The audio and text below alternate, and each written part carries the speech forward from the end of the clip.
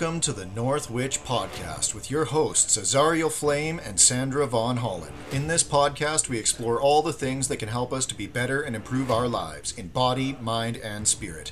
Looking at everything from witchcraft, sorcery, woo-woo, spirituality, biohacking, the mundane, and everything in between. We occasionally have on guests from various backgrounds, practices, and philosophies. We welcome everyone from all walks of life, from the left-hand path to the right-hand path, from the medical to the holistic, from the woo-woo to the scientific, and everything in between. We have conversations and discussions about our experiences over the years, what works for us, what hasn't worked, and explore new theories and science, trying them out, seeing what works, and debunking what doesn't.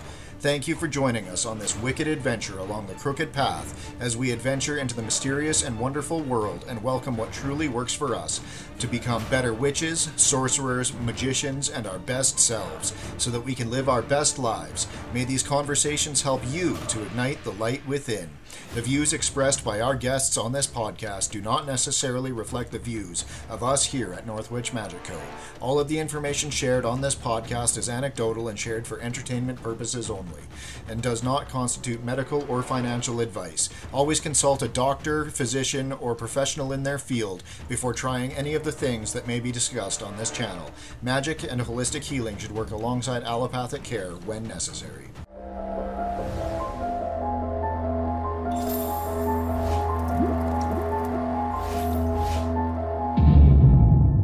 Hi, everybody, and welcome back to another exciting episode of the North Witch Podcast. On today's episode, we have Irene Glass and Kane Dreamwalker, and they have just released a wonderful new book, and it is pertaining to their mystery school that they run. So how's it going today, guys? Really great. Thank you so much for having us on. Yeah, this is fantastic. Thank you. Yeah, it's, I just finished your book today. I was a little bit behind, a little bit delinquent on it, but it was really nicely put together. And I love that you guys put in, a lot of things that, we wouldn't have seen in, the Buckland days or the Cunningham days and stuff that really tie things together. Like one of the things that really stood out to me was having, journeying and spirit flight and, training people to actually practice not only in this world, but in the other. So it was really, really cool. So what kind of inspired you guys to do this and put it together in, such a useful and tangible way? The entire school and its existence was the result of sort of a mystical experience. I'm a practitioner of the Norse form of divination known as Seidr, and I was in a Seidr ritual, and we were doing a ritual with the Norns, who are a little bit like the Greek fates. So they are one for the past and one for the present and one for the future. And I'd asked the Norn of the future, what should I do? And the answer I got was, keep teaching, make them like you. And so I sat with that, because it's a Norn, right? So they speak in riddles and in incomplete thoughts or things where there's a lot of different possible interpretations.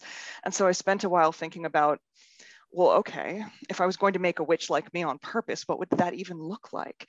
And that kind of informed the way the school began, because I thought about, all right, what are my skills? What are the things I do really well? I do a lot of spirit healing. I do a lot of work in the other, and I learned those skills fairly late.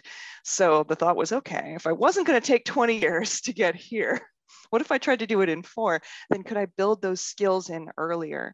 And Kane is in the band Kindred Crow with me. We're, basically siblings at this point. And I was talking about all of my plans for the school. And I know advanced sort of spirit work, journey work. Kane knows the beginning stuff that you can learn from, the sort of the beginning spirit books. I was like, oh, I'll jump in and help teach that. Absolutely. So the school is a synthesis of our 2 skill sets, but it's been reordered in this is the order I wish I had learned things in. If I hadn't taken multiple decades to get where I am right now, this is how I wish I'd been taught this material. I think like most witches in their 40s and up, I am a patchwork of different books and training courses and opportunities to study with people. And it's like this ridiculous salad bar of witchcraft. And I think with the Blackfeather Mystery School system, we're trying to bring it into some sort of cohesive narrative. Like, let's take all of this and make it useful and all relevant. You definitely did that. You definitely started let's go way back at the beginning. So, although I kind of like the patchwork way, I kind of like that. Well, and I think everybody still should, right? Like, I love going to festivals and conferences and presenting and going to other people's stuff. You know, I tell my own students this: don't just study with Kane and I, study with multiple people. Everyone has so many amazing things to add. Black Feather Mystery School is witchcraft as Kane and I practice it. You know, you two, of course, are going to have your own takes on that, and all of them are awesome. And really, everybody should be building their own salad bar. This is just my attempt to like actually put mine in a narrative. Yeah, one of my biggest breakthroughs happened in a 2-hour lunch that I had with a good friend of ours named Jariel. And he comes from a completely different tradition of like more Appalachian style witchery, right? Which is just like a whole new world compared to what I had come from. So absolutely, like having that opportunity to bring like little nuggets of that into my spiritual practice was huge. And also, just really reinforcing that idea of like grab a little bit of everything from the buffet. Yeah, Absolutely. So cool. I think the other thing where we're really lucky, though, is that we have a school, which means we've gotten to test all of the material in the book. So we'd teach a class, questions would come up. If it was something that wasn't included, I always go back and amend my notes afterwards so that when I teach the material again, it is fuller. And I think that that's one of the good things about the book is it really is, it's field-tested material with beginner witches who ask questions that those of us who've been at it for a while might forget. I've got a blind spot now, I started doing this when I was 15. I turned 42 next week. I no longer remember what it's actually like to be a beginner witch. I am now too old. So I think it's really important to have people that are kind of blowing holes in your classes, because then you find out where you need to strengthen them. And the books had that experience, which I think is really good. Yeah, you can definitely see that you guys had some really good feedback on it, and that it was definitely distilled down to a very approachable system, very user friendly, and quite honestly, if anybody follows this system, whether they are new or seasoned or whatever, you will get tangible results, because these are, you guys have included things that I would teach to a third-year student. You've included things that I would teach to a first-year student. It is just a well-rounded thing. And the thing that I really loved about it that is often missed, like I said, in the old Cunningham and Buckland books and whatever, is it wasn't really laid out in a linear order of how everything would need to stack on top of each other in order for those skills to work. You kind of had to still figure it out, test it, see how things would work. And you guys really made it so, every single skill you're teaching builds onto the next one, and then onto the next one, and then onto the next one. And by the time you get to the end of the book, really realistically, you are a fully functioning witch, and it's a really cool thing to see. So just again, my hat's off to you guys for putting together a system that is, tangible, workable, and will yield results. And there's really no filler at all, which is also, for today's day and age with books being released, they're usually, 80% filler and the rest is thriller. Yours is all thriller and no filler, right? Thank you. I think one of the big goals for Kane and I also was to build a system where you could definitely do your first year or even a little bit more of witchcraft studies and not like metaphysically set yourself on fire. Like, I think most people that I know who are practicing witches, we've all like really fucked up with magic a couple of times. And so some of the Black Feather thing is like, all right, how do we build a really safe container so that you have sort of a training wheel and a protective system around you until you're ready to not need them anymore? Because I think a lot of people are like, oh, wow, I can manipulate reality a little bit. Allow me to make terrible fucking decisions. It's like the usual trajectory, at least for a couple of things. I'm probably not the only witch in the world that's really fucked up with a love spell once or twice. So thank you. I like the way it stacks. And again, I think a big philosophy around the order of the classes was what skills go in which order. It's part of why there's so much around protection and grounding and stabilizing practices before we get into spirit flight and journeying, because I want people to be able to defend themselves before we toss them off into the other and let them go have an adventure, Yeah. Absolutely. And that is good. And, you know, like you say, you have the training wheels in, so to speak. So, you know, people aren't going to mess up with the, you know, as I call it, the first year love curse, right? Like So real, it so seems real. to be the thing that everybody plays with and messes up first, right? So Yeah. Especially if they're teenagers. Like, I was 16 years old. There was no way I wasn't going to make a terrible decision then. Yeah, I don't remember a single high school witch that didn't. Absolutely. It's that moment where you're like, wow, magic is real. Oh no, magic is real. Yeah, for sure. And so, like, you guys also included a lot of, you know, things that not everybody, when they begin, starts to use, which is really cool. So, what made you guys have the decision to start including like so many different modalities that go together? Like, you know, right off the bat, you have people using scent and oils and anointing, and they're activating energy centers, whether they realize it or not, when they're doing their anointing. And you know, so what made you guys decide on all of this eclecticism and how to make it go that way? So I know for my part, so I'm a yoga teacher, which means all of my witchcraft is drenched with yoga practice, which means that for me, my own experience of energy and magic is very embodied. So that's extremely tactile, right? It is the ability to feel energy moving in the body. It is the triggering of the senses.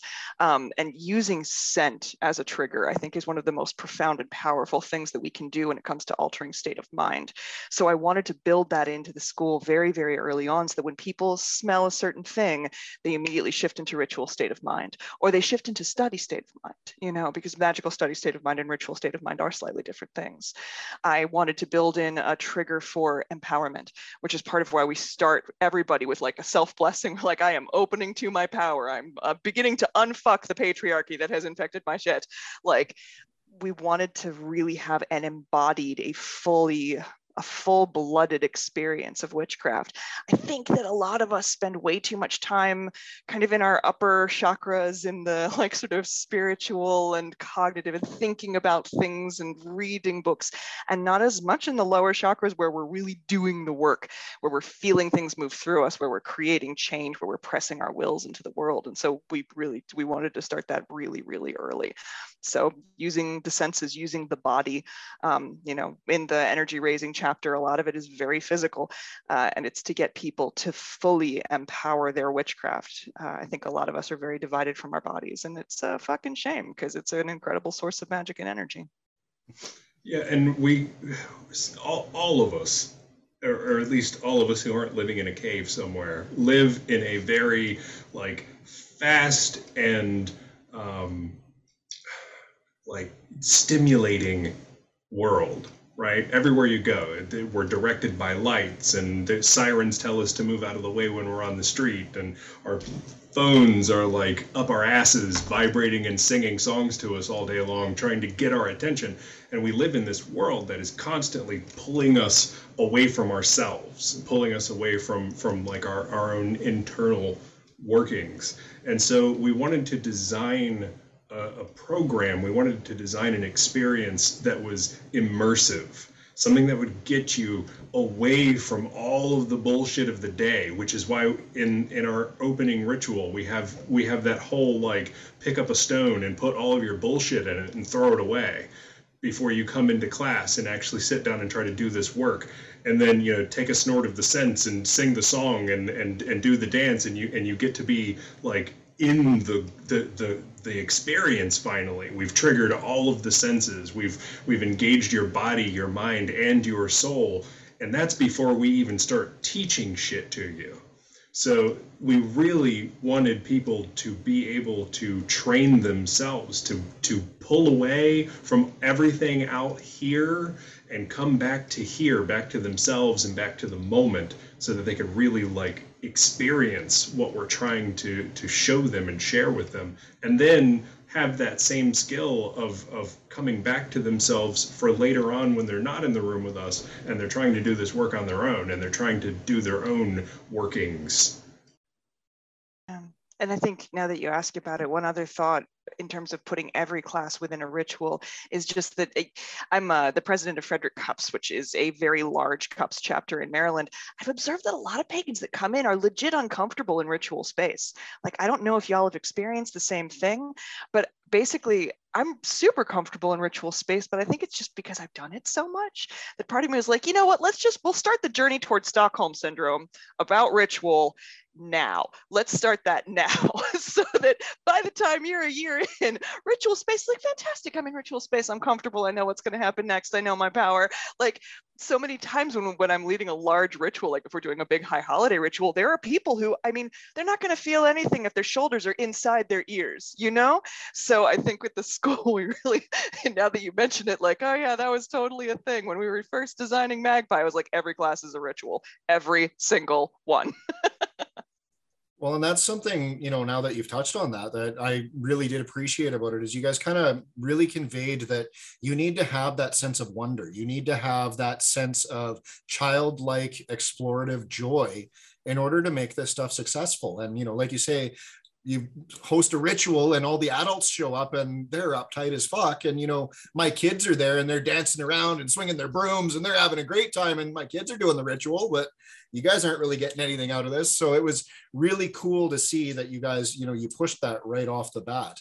And then the other thing, like you said, with getting the senses in, a lot of meditations and stuff, the way they're taught are so two-dimensional. It's, I want you to imagine a tree and then you're walking down a path, and your guys is, and now you can smell the dew in the air and you can feel the dirt under your feet and you feel the wind on your face, and you're including all of the senses, and you're truly taking people on a 3, 4, even 5-dimensional journey, which I think is almost a lost art for how a lot of this is taught. So have you guys noticed that makes a huge difference in the people's immediate success versus, say, these old style 2-dimensional meditations? Oh, definitely. We have one student in Black Feather Mystery School who is, the term that is used frequently is mind blind, which means they do not see visuals the way many of us do. So if somebody tells me, imagine a cauldron, bam, I see one right in front of me, even the rust on the sides, the pentacle on the front of it, like I can see it. And this student does not have that capacity, but they can imagine, they can visualize the wrong word, sensorize. They can feel things, they can smell things, they can taste things.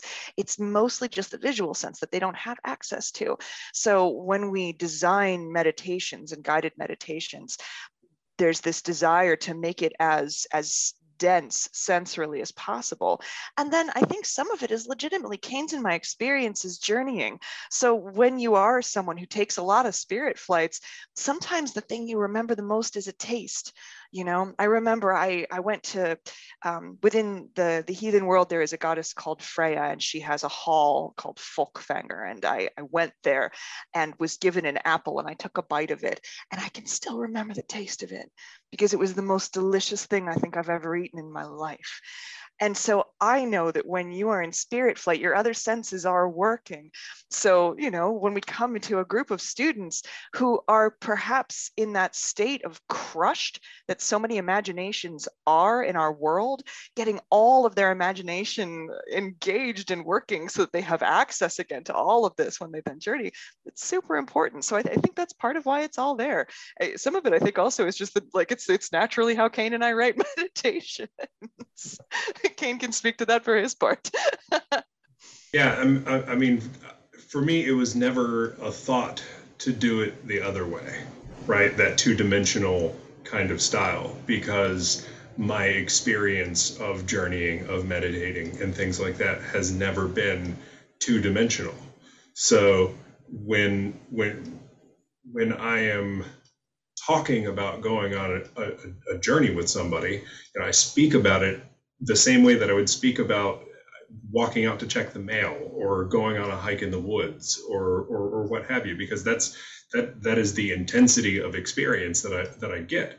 And when I'm telling a story, about checking the mail or what have you, I'm gonna talk about birds that I heard chirping and the smell of the neighbor's dog taking a dump next to me while I'm trying to do something, things like that. And my journeying experience is that kind of vivid. So when I go on a journey and then bring back the experience of that journey and write about it, those are the things that are popping out in my head, of like the crunching, twigs and leaves under my feet, or the wind blowing through my wings as I'm a crow flying off of a cliffside, things like that. And again, it just kind of comes back to like bringing people back, bringing people in, and you really don't get as immersed in just somebody telling you like to just keep seeing something, see a path, see a tree, see a cauldron, see a person stirring. They're telling you information now. Listen to it. Like that's not engaging. People don't even read books for pleasure that are boring like that. Good authors know how to describe things, and describe things in a way that evokes the kinds of emotions and experiences that they're trying to get out of their brain and put into your brain, the reader. So yeah, it was never ever on the table as an option or even a thought in my head to do it any other way than the most genuine and profound experience that I have being given to these other people, the students, and you, the reader. Well, and now That's that you awesome. phrase it like that, I'm also thinking about the fact that, like, with a two-dimensional journey, if you give it to someone who has done a lot of spirit flight, we'll start filling in the blanks, right? So I'm guessing if Zariel or Sandra or Kane or I were doing a journey piece and someone was like, you see a cauldron, we would fill in the scent of smoke and the crackle of flame. Like, we would add that. But I think with people when they're first starting out, they wouldn't necessarily know to, and maybe those parts of their imagination aren't fully formed or strengthened yet, or are still recovering from being kind of suppressed, which is what Western culture tends to do to us. So I think it's really important to have all of those pieces to be like, you can imagine all of this lives inside your head, and then you can take that, and that is your gateway to the other fucking world. Get in there, go. Follow the scent of perfume. Yeah, and just one more very quick point to what you just said, actually, Irene.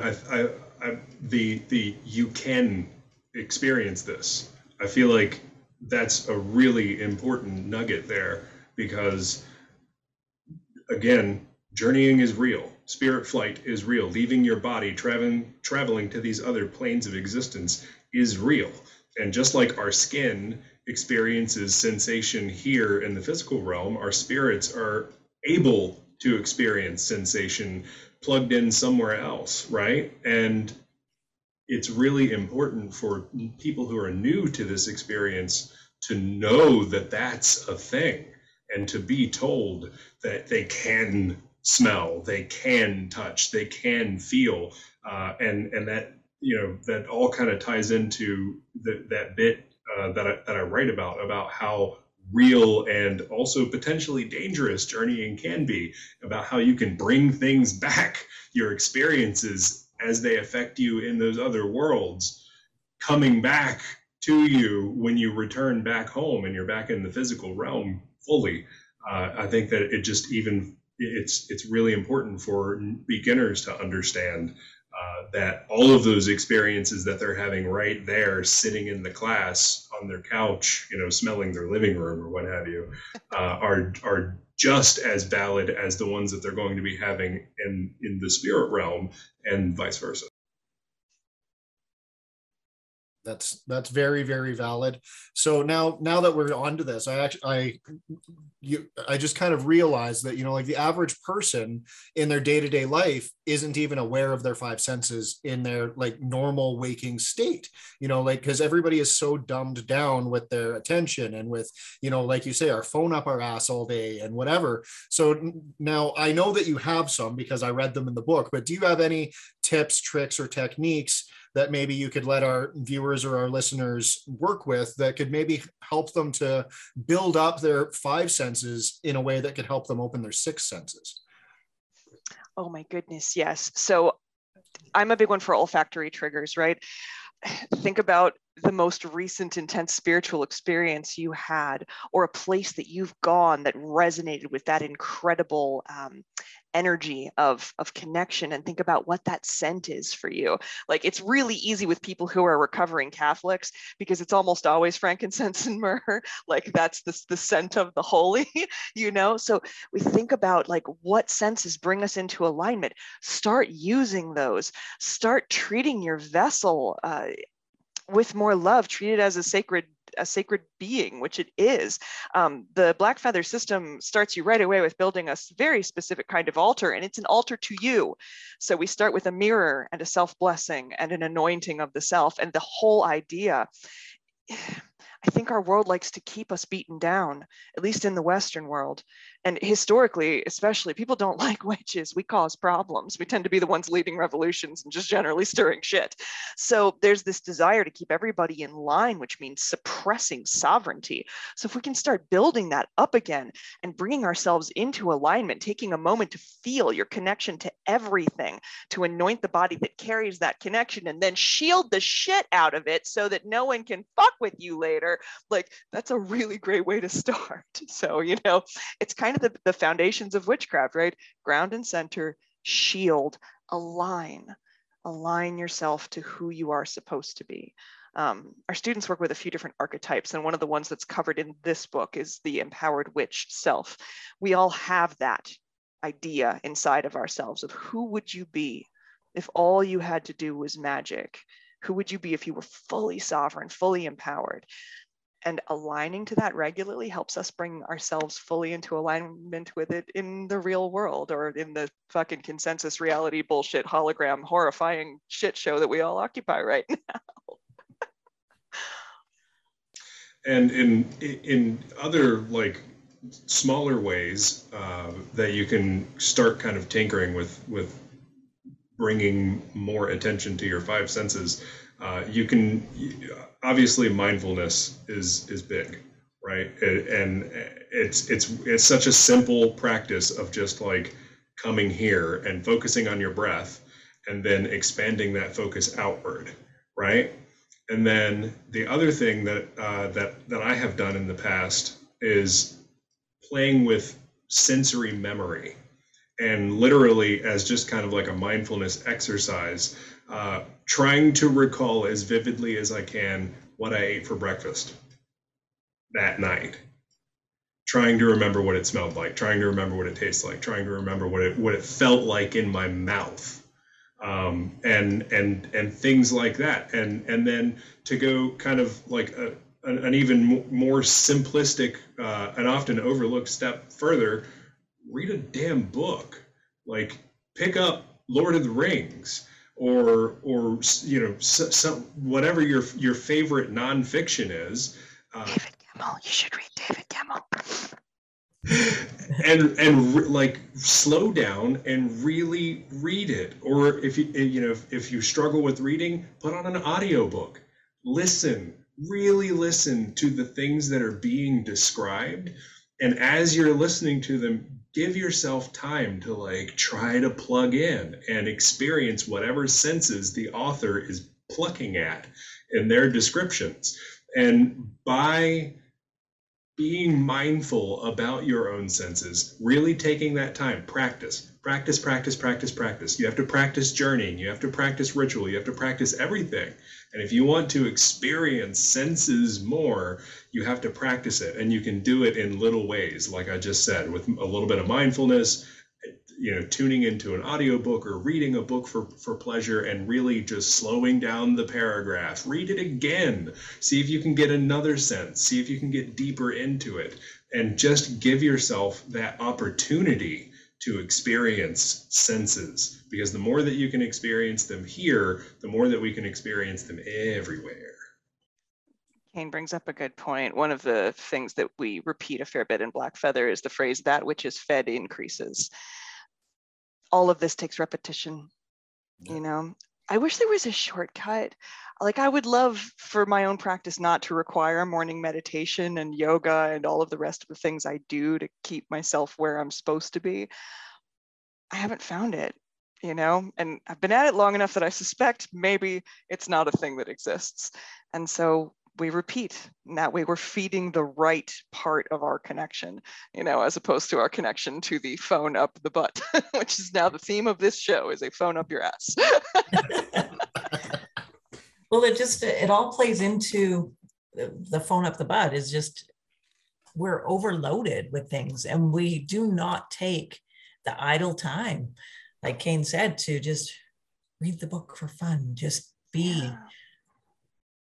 Where we are in this crazy world right now has taken that from us. It's stolen it, right? We don't give ourselves permission to settle down, have some idle time, take the time. So you really have to be, like Kane said, it's mindfulness. It truly is. You need to be mindful that here we are now. This is what we must do. Yeah. Well, and one thing that I've really noticed, and especially with me putting together my upcoming course, The Devil's Witchcraft, was, you know, when I had to really sit down and allow the spirits to speak through me to pour it onto the page, you know, one of the things that I noticed was I had some really crazy habits that I built during quarantine times. You know, like I'm sitting here, I'm watching TV while I'm on Facebook talking to someone, and I'm emailing a business associate, and I'm on Messenger with 3 people booking a podcast, and not a single one of those things has even a little bit of my attention. And then, you know, so all of a sudden I had to tone it down to, now I'm only watching TV. When I'm watching TV, the phone goes away or the computer's away or whatever. And then from there, I had to tone it back even more to, I'm just sitting in my living room on my couch. And, you know, like I had to reteach myself how to be mindful enough to get the full-blown gnosis, you know, that you need to put together actual practical work, right?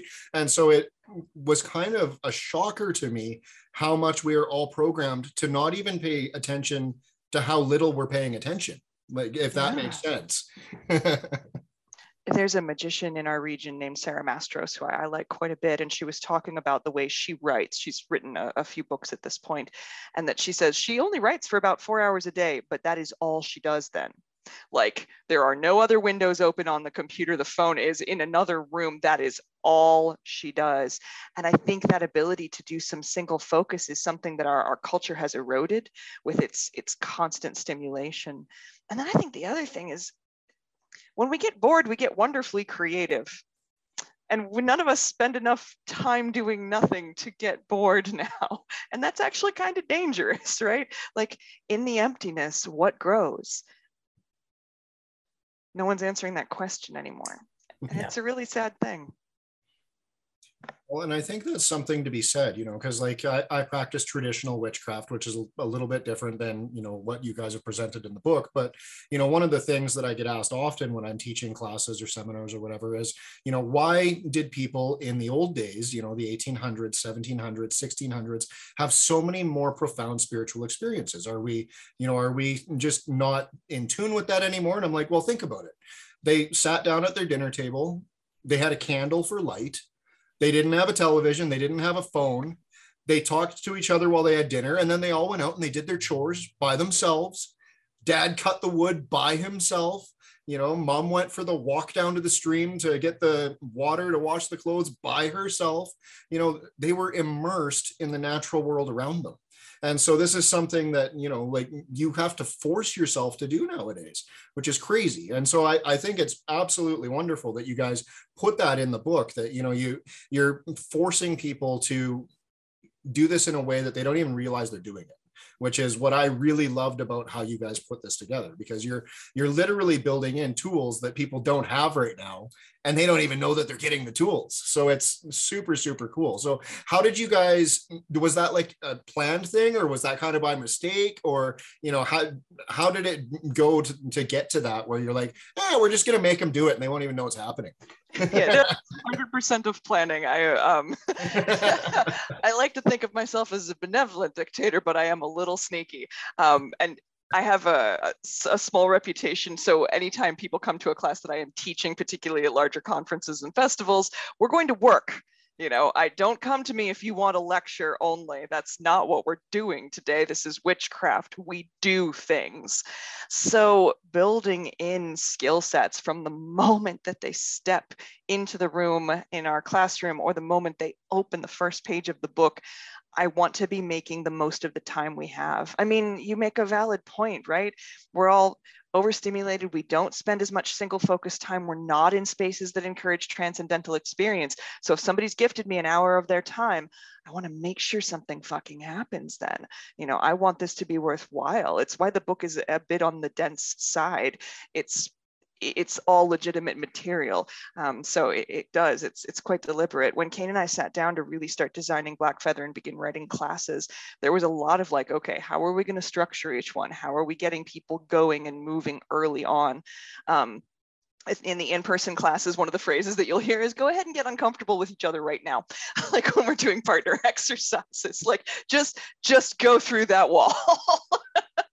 Because we're actually going to be building some muscles here, which means there's going to be a phase where it feels really fucking weird. That's awesome. Get at it. Get at it. Yeah. What are we waiting for? Like, none of us are getting out of this one alive. Like, just go ahead and do some magic. You might as well enjoy yourself. Magic is fun. Yeah, it was super important to create an experiential curriculum instead of just one where we just taught, just spoke, and just tried to like feed the information into people's heads, right? There's a really incredible book called the Blackfoot Physics, and the author's name is failing me, but it's right here. It's right here. F. David Pete, Blackfoot Physics, where this theoretical physicist spends a bunch of time getting to know Native Americans, First Nations people, and talking to them about how they do things, and trying from a perspective of trying to understand how they view the universe, essentially. And one of the things that he talks about in here is their idea on education versus like the Western world's idea of education. And there's a phrase that he talks about called coming to knowing, which is all about learning through experience instead of learning through being taught. And that's a very, very solid, like old world native way to learn. They didn't just sit you down and tell you what plant did what, or how to sing about your ancestors, or how to praise the deer whose life you've just taken to feed the village. Like, you had to experience that shit yourself, and you had to do that yourself. And instead of asking a bunch of questions to your teacher, you were there alongside, working and learning through that experience, coming to knowing how to do things instead of it being like plugged into your brain. And so I very much try to live by that idea when I am teaching things to students, to create a way that I'm really just telling them how to do a thing and then setting them free and stepping back and letting them have the experience so that they can come back to me and tell me what they've done instead of me telling them what it should be. Right. Well, and I think that also brings up the point that if I apply a skill immediately, I'm more likely to remember it and then use it in the future. You know, I need to actually like do this myself. I learn better by doing, and I think the school reflects that both Kane and I are like that. Yeah, that makes sense for sure. So a lot of your techniques, you give a lot of solitary techniques, and then a lot of them are followed up with partner exercises. So being that this is going to be a released book, it made me curious, is Blackfeather going to be available online as well, or is it only an in-person mystery school? Yes, so the plan right now is there is an online version of Magpie training coming in September. And if people hit blackfeathermystery.com, give me another couple weeks to get it all set up, they should be able to register for it. The next level that's in-person training in Frederick, Maryland is Raven level, which is very advanced witchcraft. So the Magpie book has just come out, but we're actually 3 years ahead of it in terms of making a book takes a while. It's a little bit like being pregnant if you're an elephant. Like, it takes a while. So the next in-person training is quite advanced work, but there will be a Magpie online version coming soon, which is great because we've had a waiting list for it for a while. You know, it's tough when you build a system to have the boundaries of geography keep you to one place. Like when we started talking about Magpie and listing it online, I had a ton of friends. I go up and down the coast a lot teaching, just a ton of friends in New England and some down south who were like, oh, fuck, you know, I don't live anywhere near there.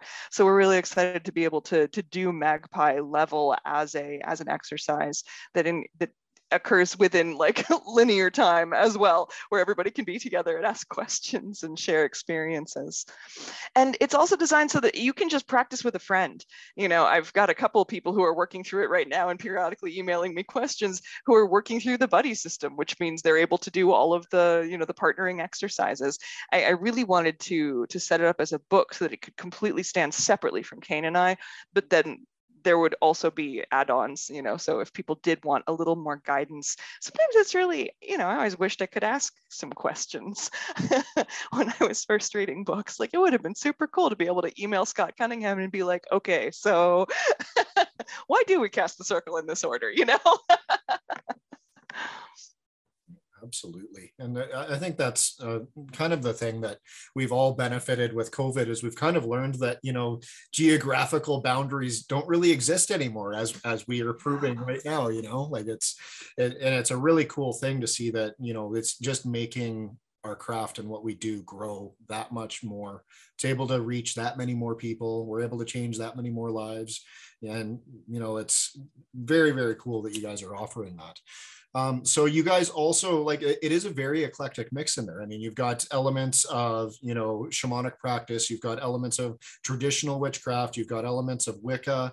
So what kind of led you guys to that kind of melting pot idea? Because I mean, I read dozens of these books with this show now, and you guys really put it together really, really well. So, you know, what kind of led you to that amalgamation, so to speak?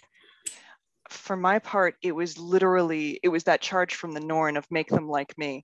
I am an amalgamation. So my background is traditional Wicca. I was part of and taught through a traditional system for years. I was a high priestess. I did the entire thing.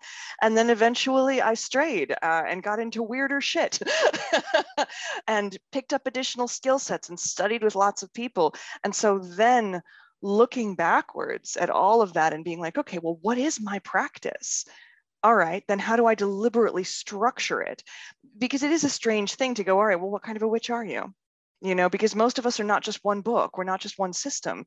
We're many things. We've picked up so much. I was thinking of it like, you know how when you walk through the forest, you pick up all sorts of little burrs along your boots and on your coat. Like, I feel like many of us journey through witchcraft like that. And like, oh, I'm going to go to this class. Oh, I got something that sticks right there. Okay, I'm going to read this book. Well, that was really cool. I'm taking that with me. Like, and then we have this coat that's covered with all of these little wonderful seeds. And so when I was structuring, at least in my part of Blackfeather, it was all very much like, okay, so if these are my pieces, how do I make them cohesive? How do I explain the way they interrelate to each other? Because they do for me. So the fact that you were able to pick that up, I'm like, oh, good, I explained myself well. Excellent. I was concerned. Yeah, you definitely got it across very well. It was, you know, lots of people try to do the melting pot eclecticism, and you can tell that they couldn't really relate it, and you guys put it together very, very well that way. I feel like some of that cohesiveness came out of the thought process and conversations around, like, if we could go back and relearn this ourselves, what order would we learn it all in? And the more that we thought about it, and the more that we talked it out and started putting pieces together, you know, this is just kind of what we landed with what made the most sense to us. If we could, like, go back and sit down with our past selves and kind of reteach ourselves, you know, in a way that we wish we had learned. But we joke that Blackfeather's the school we wish we'd gone to. You know, just I wish it had been available in this form. That's why it's set up as a manual, so that if you choose, you can go through and do an entire year's worth of training with it, with homework every week and reflection pieces and exercises. And then, of course, for those of us who are just filling in skill sets, you can also just jump in for the spirit work sections, or maybe hit the apotropaics chapter if you need a little bit of a dust up on that. Like, there are a lot of different ways to approach it. But I think more than anything, Kane and I we were building the school we wish we'd gone to, knowing what we know now about, God, it would have been so cool if I'd known all of this stuff before I had X experience, because then I could have put it on a good frame. I think that was one thing we also we talked about a lot, was wanting to give people like a safe structure to have mystical experiences, because we're one of the only parts of Western culture that talks about and cultivates mystical experiences. Like, it really seems like a lot of the majority religions kind of suppress them in a way, unless they conform to very narrow parameters. But we, of course, encounter gods at the damn laundromat. Like, it happens. We have spirit encounters and these incredible run-ins with the other realm when we're driving or doing extremely normal things. Having a safe system in which to contextualize all of that was also really, really important for us, and something I wish I'd had, when I first started mucking about with witchcraft. Totally fair. So, Ma, you've been a little bit quiet there. So do you have any questions from your, I love your beginner's point of view. Now, right? Mom only I love it. Mom only just realized this last year that she's actually really, really, really witchy, and that most of the things that I do professionally, she's done her whole life, and she had no idea that she was doing it. And so now she's like starting as a beginner, but has, but really not. Well, yeah, but you got witch blood, so you're only slightly a beginner. I didn't know we needed labels. We just do stuff, right? We just do stuff. I never had labels ever. We just do stuff. But I really like you said, this is just the beginning, and it's safe, and it's really quite attractive to so many. I know from my beginner perspective, it's like, it was very well laid out, very easy to understand. You didn't throw out a lot of lingo that's like, what the fuck is that? Like, I didn't, like, it just made sense. It was a nice, I don't know how you say it. It was a nice immersion into it with no fluff, just real. Like, it was very good. And like I said, I have to admit, I didn't finish it yet. I have it on the side here, and I keep scrolling it. And I said to Azariel, it was definitely one that we need to do it as a workbook together. With my daughter and stuff too. So I totally think we'll get, like, it's just there. That's what you want to do with it. So brilliantly written, brilliantly laid out, and it's good stuff. Oh, thank you. I do have to throw some credit to our test readers. So I specifically had some non-witches read the book to catch my language. Egregore is a normal word for me, and I have to appreciate the fact that perhaps it's not for the rest of the world. My sister is not a witch and was one of the readers of the book, and alerted me to the fact that the word working, as it is used in witchcraft to describe a spell or ritual, that's a verb for everybody else. So it's like, what's a working? Why are you putting it like that? Don't you mean go to work? I don't understand. So that was a really big help. I think test readers and students are an incredible credit when you're trying to create something for wider use. That's awesome that you use that, because that definitely comes through. Because with doing these podcasts, we've been studying and reading and doing so many things, and so much of it, I'm like, Sarah, what are they even saying? I don't even know what they're saying. So this was lovely to. Oh, I'm so glad you could actually get through it and not. I don't know. I get lost in the lingo sometimes, and I don't even want to know what you're saying anymore. You can. This was not. Absolutely. I think that some people worry about sounding authoritative, and then we'll use like 20-point vocabulary words to back up that insecurity, as opposed to just explaining things. I am Southern. Like, we speak pretty directly. And there needs to be I always love the analogy that if you can't explain it so that a 6-year-old would understand, you don't actually know the material. So I try not to fluff my classes. I actually want you to have skills at the end of this, which means I need you to understand the very complex and sometimes rather detail-oriented system that is witchcraft. But it all can be broken down and explained really clearly. You know, my favorite teachers are all ones that are like, all right, bitches, here's what we're doing today. We're going to connect the elemental fire, strap your shit in. Like, I love that shit. That's my favorite. So, so the book is phrased that way. Yeah, exactly. Yeah. Totally. And I hate to say this, but I also feel like people on and not all of them, let me put that out there, not all people on the opposite end of Irene and my spectrum. I feel like there are some people out there who use that as a means of gatekeeping, and who use, you know, the lingo, as you said, and who use this kind of elevated persona as a way to really just kind of like make themselves feel better, you know.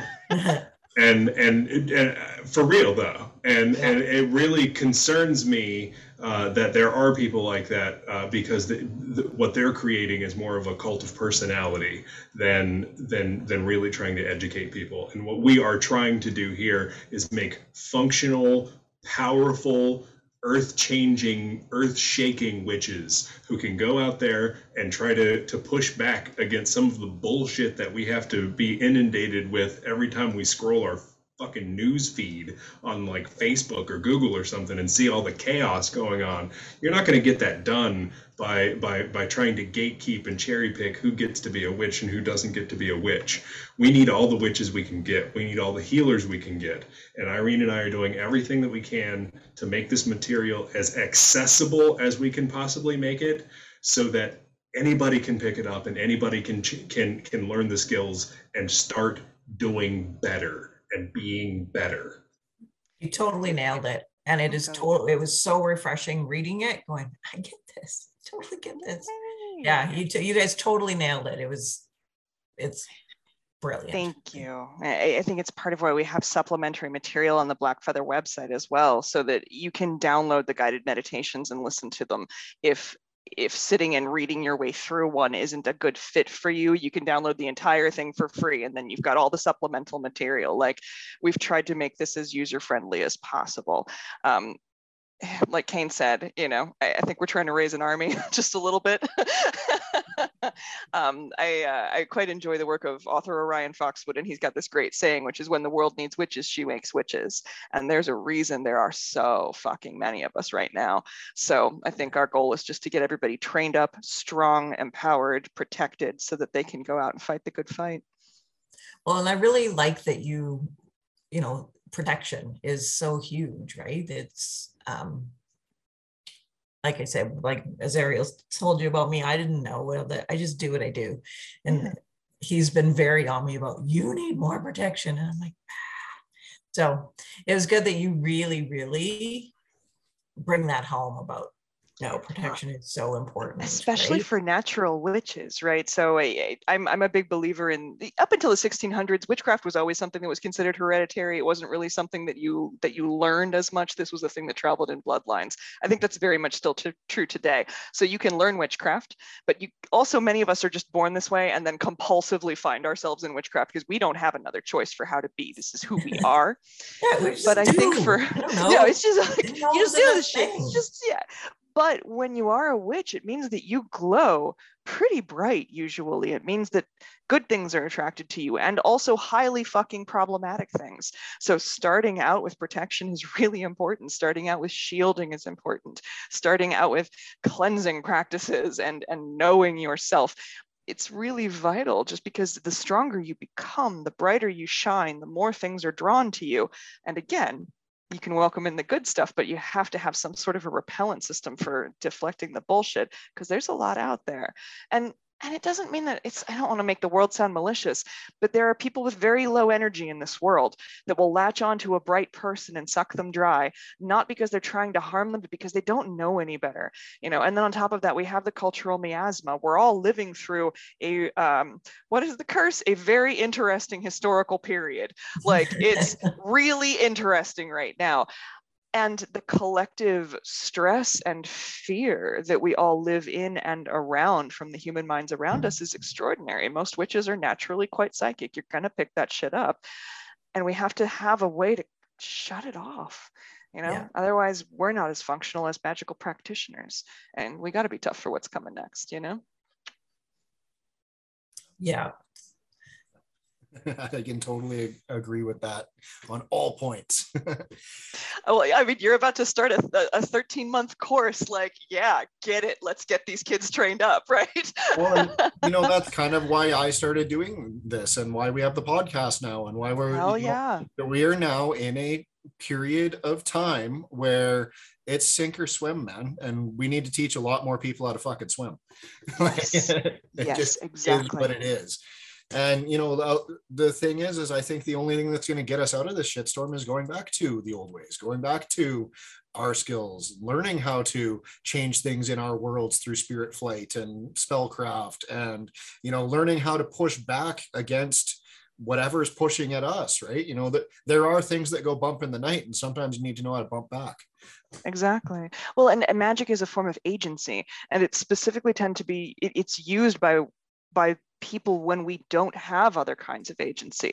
I think many of us are feeling extremely powerless in terms of how the greater game is played on a political level. So having a way to claim agency against that, it's really important, So yeah, absolutely, right? Your congressman, make angry phone calls, but also hex a bitch if you have to. Like, just get out there.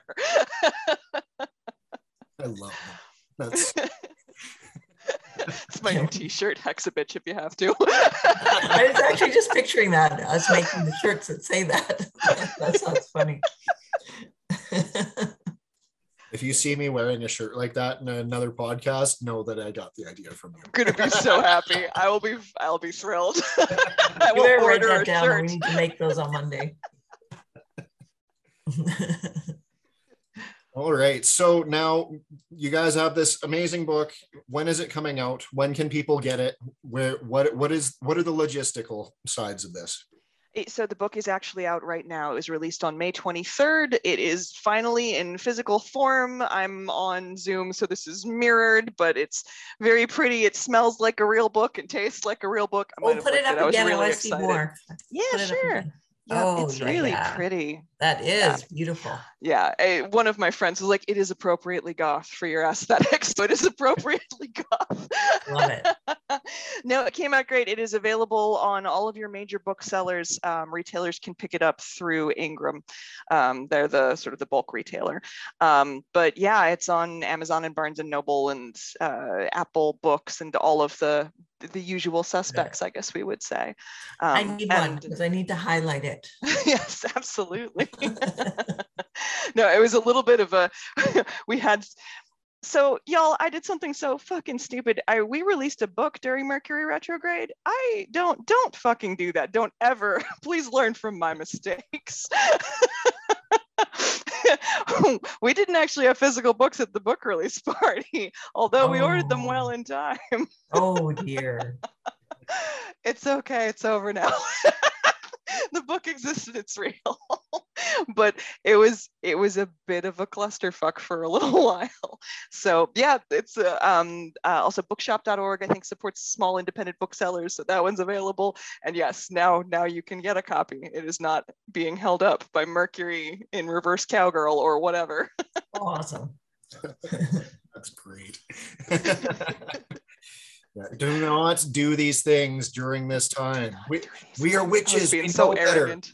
I was doing, I think some of it's system preference. I prefer numerology to astrology. And I was like, oh, that's a really good number day. We're going to go with that day. That was a dumb fucking choice. I should have checked. I know better. So also, if you're a witch in your 40s and you've recently fucked up something magical, solidarity. It happens to all of us. And there happens to be a training book that's out and available now that might teach you how to fix it. Yes, indeed. At the very least, I can help you recover. I'm really good at that. Well, this has been fantastic having you guys on here today.